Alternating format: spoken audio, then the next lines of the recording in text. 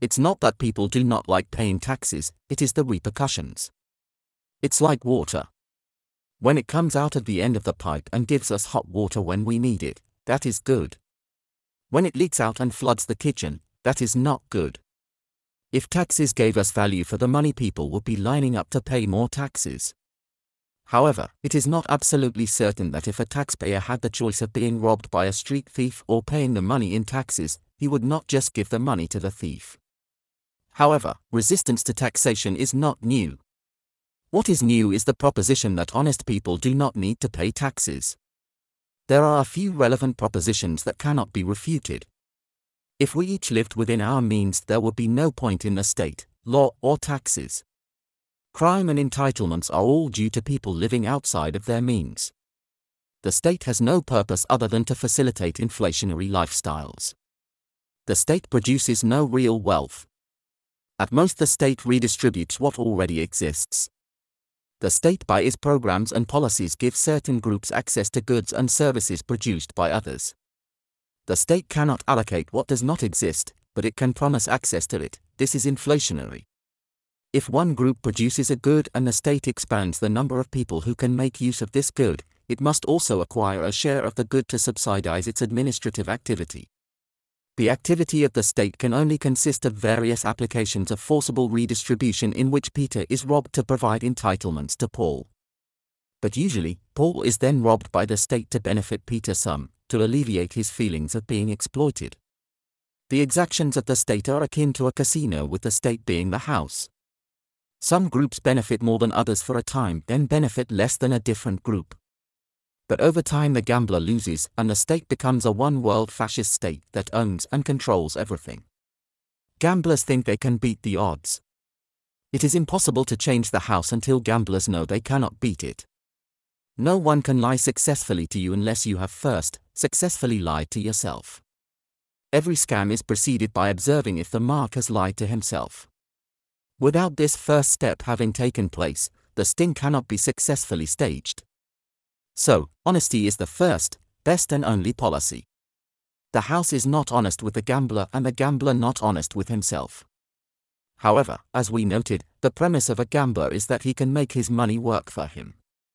There are uncountable ways to do this, but the idea is to put capital into a project and it will produce more value than risked. This seems a reasonable assumption, if one is a gambler. Honest men know this is a total fabrication meant to mislead. To put capital in a project is to gamble. To invest is to reveal that the investor believes he can beat the odds.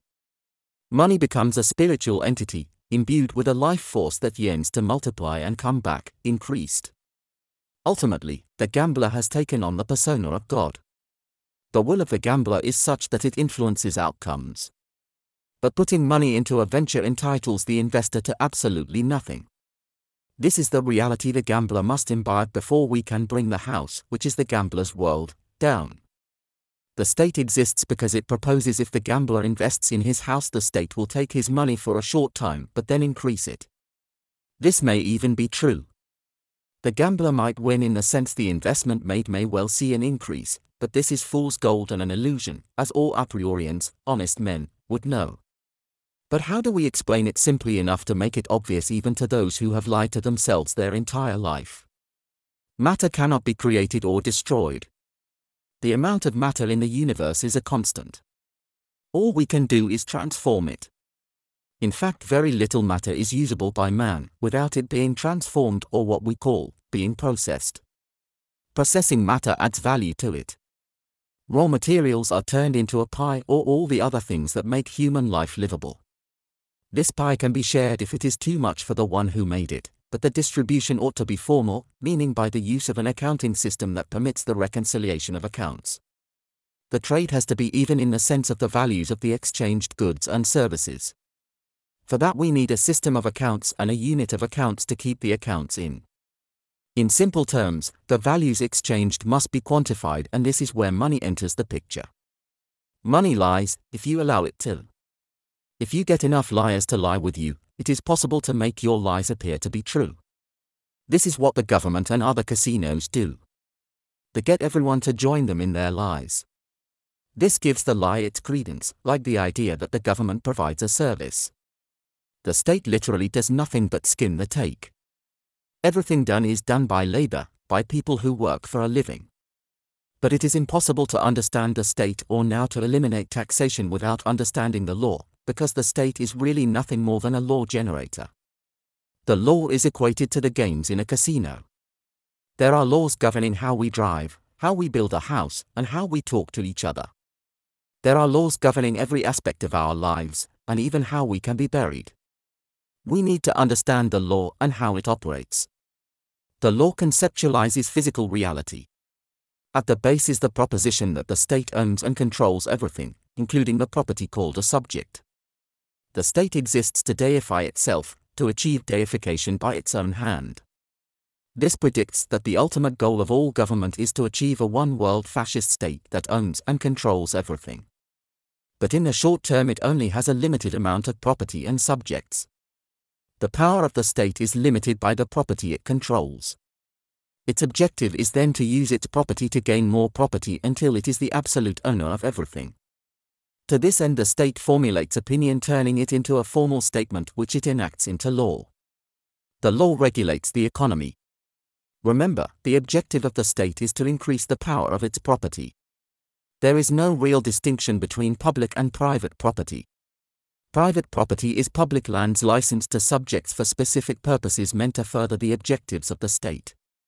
When one gets a gun license or driver's license or a builder's permit, one is getting a permission slip from the state, permitting one to engage in certain activities under specific conditions and for specific ends. There are laws regulating how all of this is to happen. We have remarked that if we all only sought to live within our means, there would be no room for the state. Such is the case. But the state makes room for itself by appealing to the gambler in people. The first and primary role of the state is to protect private property, which is property the state owns but has delegated to a subject for his or her use, under license. The law, by its very nature, deifies the state. The lawgiver can only manifest itself if there is faith in its ultimate goodness and the righteousness of its power. The more legalistic one becomes, the godlier the lawgiver. But the state cannot distribute or make exist what does not exist, and it cannot pay its own way, and so ultimately the state and its actions are inflationary. Inflation is simply each of us who makes something are deprived of some portion of what we created. There is no way around this dilemma and indeed, this injustice. But it is more than just an injustice, it is an irrational gamble which causes everyone to lose. Inflation is always a sign of gambling and gamblers. Gambling or investing always contains an element of the lie, that money can do work. Money is a unit of account and nothing more. When it doubles as a medium of exchange, it is a source of corruption and a manifestation of the investor's lie, i.e. that money is able to do work. Investing is not making money work, it is engaging in a gamble. And when we gamble, we produce inflation. One sign of inflation is taxation. Taxation is a type of public gambling, or third-party gambling. It is a primary cause of inflation. But our focus in this piece is the elimination of taxation simply by adopting an honest persona. The rationale for taxation is the provision of social works, on the assumption private enterprise cannot supply public goods, such as roads and schools. Of course, everything the state provides is provided by private enterprise, but that is besides the point, since the distinction between private and public is an optical illusion and too minor to make a difference. There is no way the state can permit private ownership without retaining access to its revenue, quid pro quo.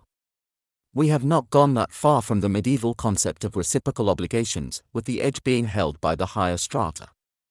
As we have mentioned, we either pay our own way or we implement systems of expropriation. Whatever system this is or however it manifests itself, it is what we call the state. With expropriation comes inflation. This is an implacable law. Eliminating the state eliminates expropriation and with it, inflation. Easy to say, but is it easy to do? Fear gives rise to a sense of risk, and risk generates a need for law to mitigate the risk. And to do this means we need the state and all of its costs and consequences. To eliminate taxation, we need to eliminate the lies that turn us to gambling. We must stop thinking we can beat the odds. We are all better off with a deflationary market. We own only what we create, and what we create has a value that is ours and is not subject to expropriation or socialization. This principle gives us the labor theory of value. But to get to this point requires we separate out the value we create from the base value inherent in the asset itself. By divesting ourselves of what does not rightfully belong to us, we remove a source of risk for others. Being honest about what we own defines us as a person to be trusted. But even this step is difficult to take if we do not trust others. If we do not trust ourselves or others, how and why will they trust us? Solutions are just a matter of being honest with ourselves so we can be trusted by others. A liberal will always seek a solution by starting outside and working towards the center, the individual. A priorians start the change with ourselves. The first step towards truth is to stop lying to ourselves.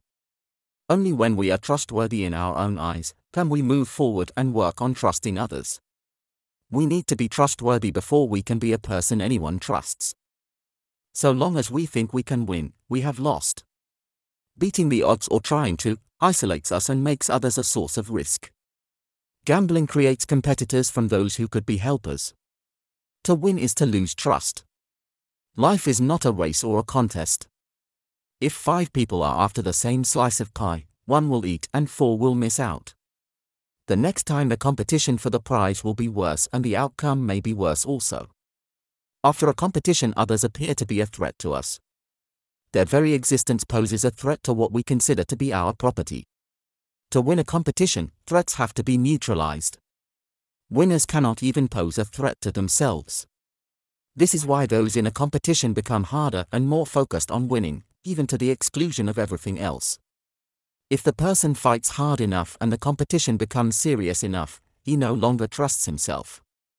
To truly win requires trust. But trust requires honesty. To be trusted is to cease being seen as a source of risk. Trustees are required to divest themselves of all commercial property. Trustees have no right to own any form of asset, though personal property is accepted.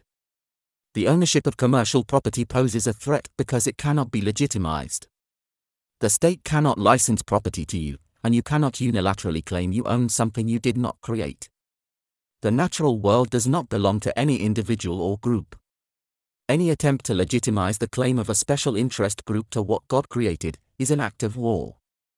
We are given dominion to the earth, but only as a habitation. We hold what we have in trust. Trusts occupy 12 levels. These are 12 levels for the administration of trust.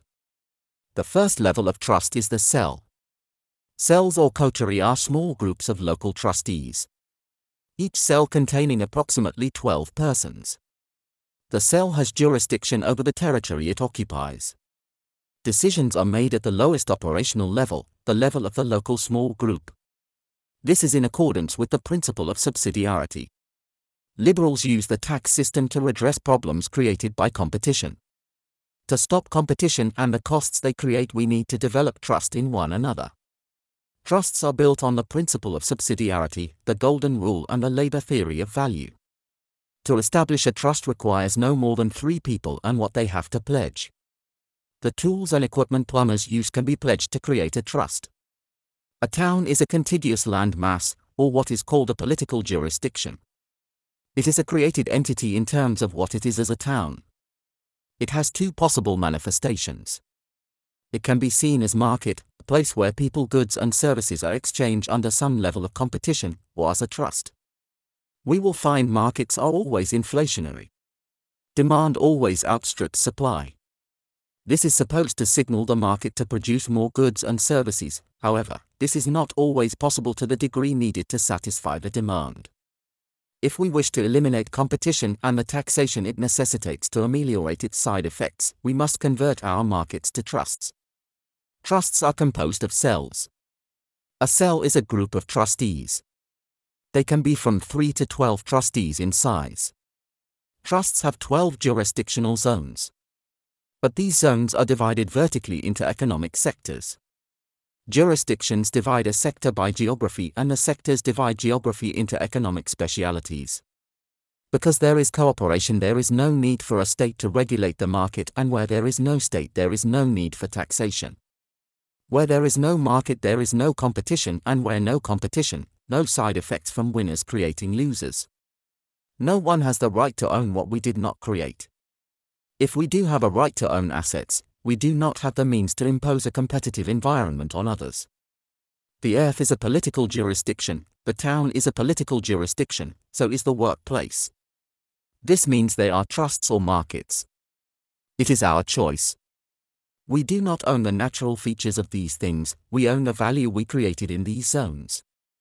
We have jurisdiction over the value we create, and this gives us jurisdiction as trustees over the territory. The power of the people is really the power of a political jurisdiction's creators, who serve as its trustees. When we exercise the power of a trustee, we eliminate competition, and when we eliminate competition, we eliminate the need to repair the damage caused by markets, and this means there is no need for the state or taxation.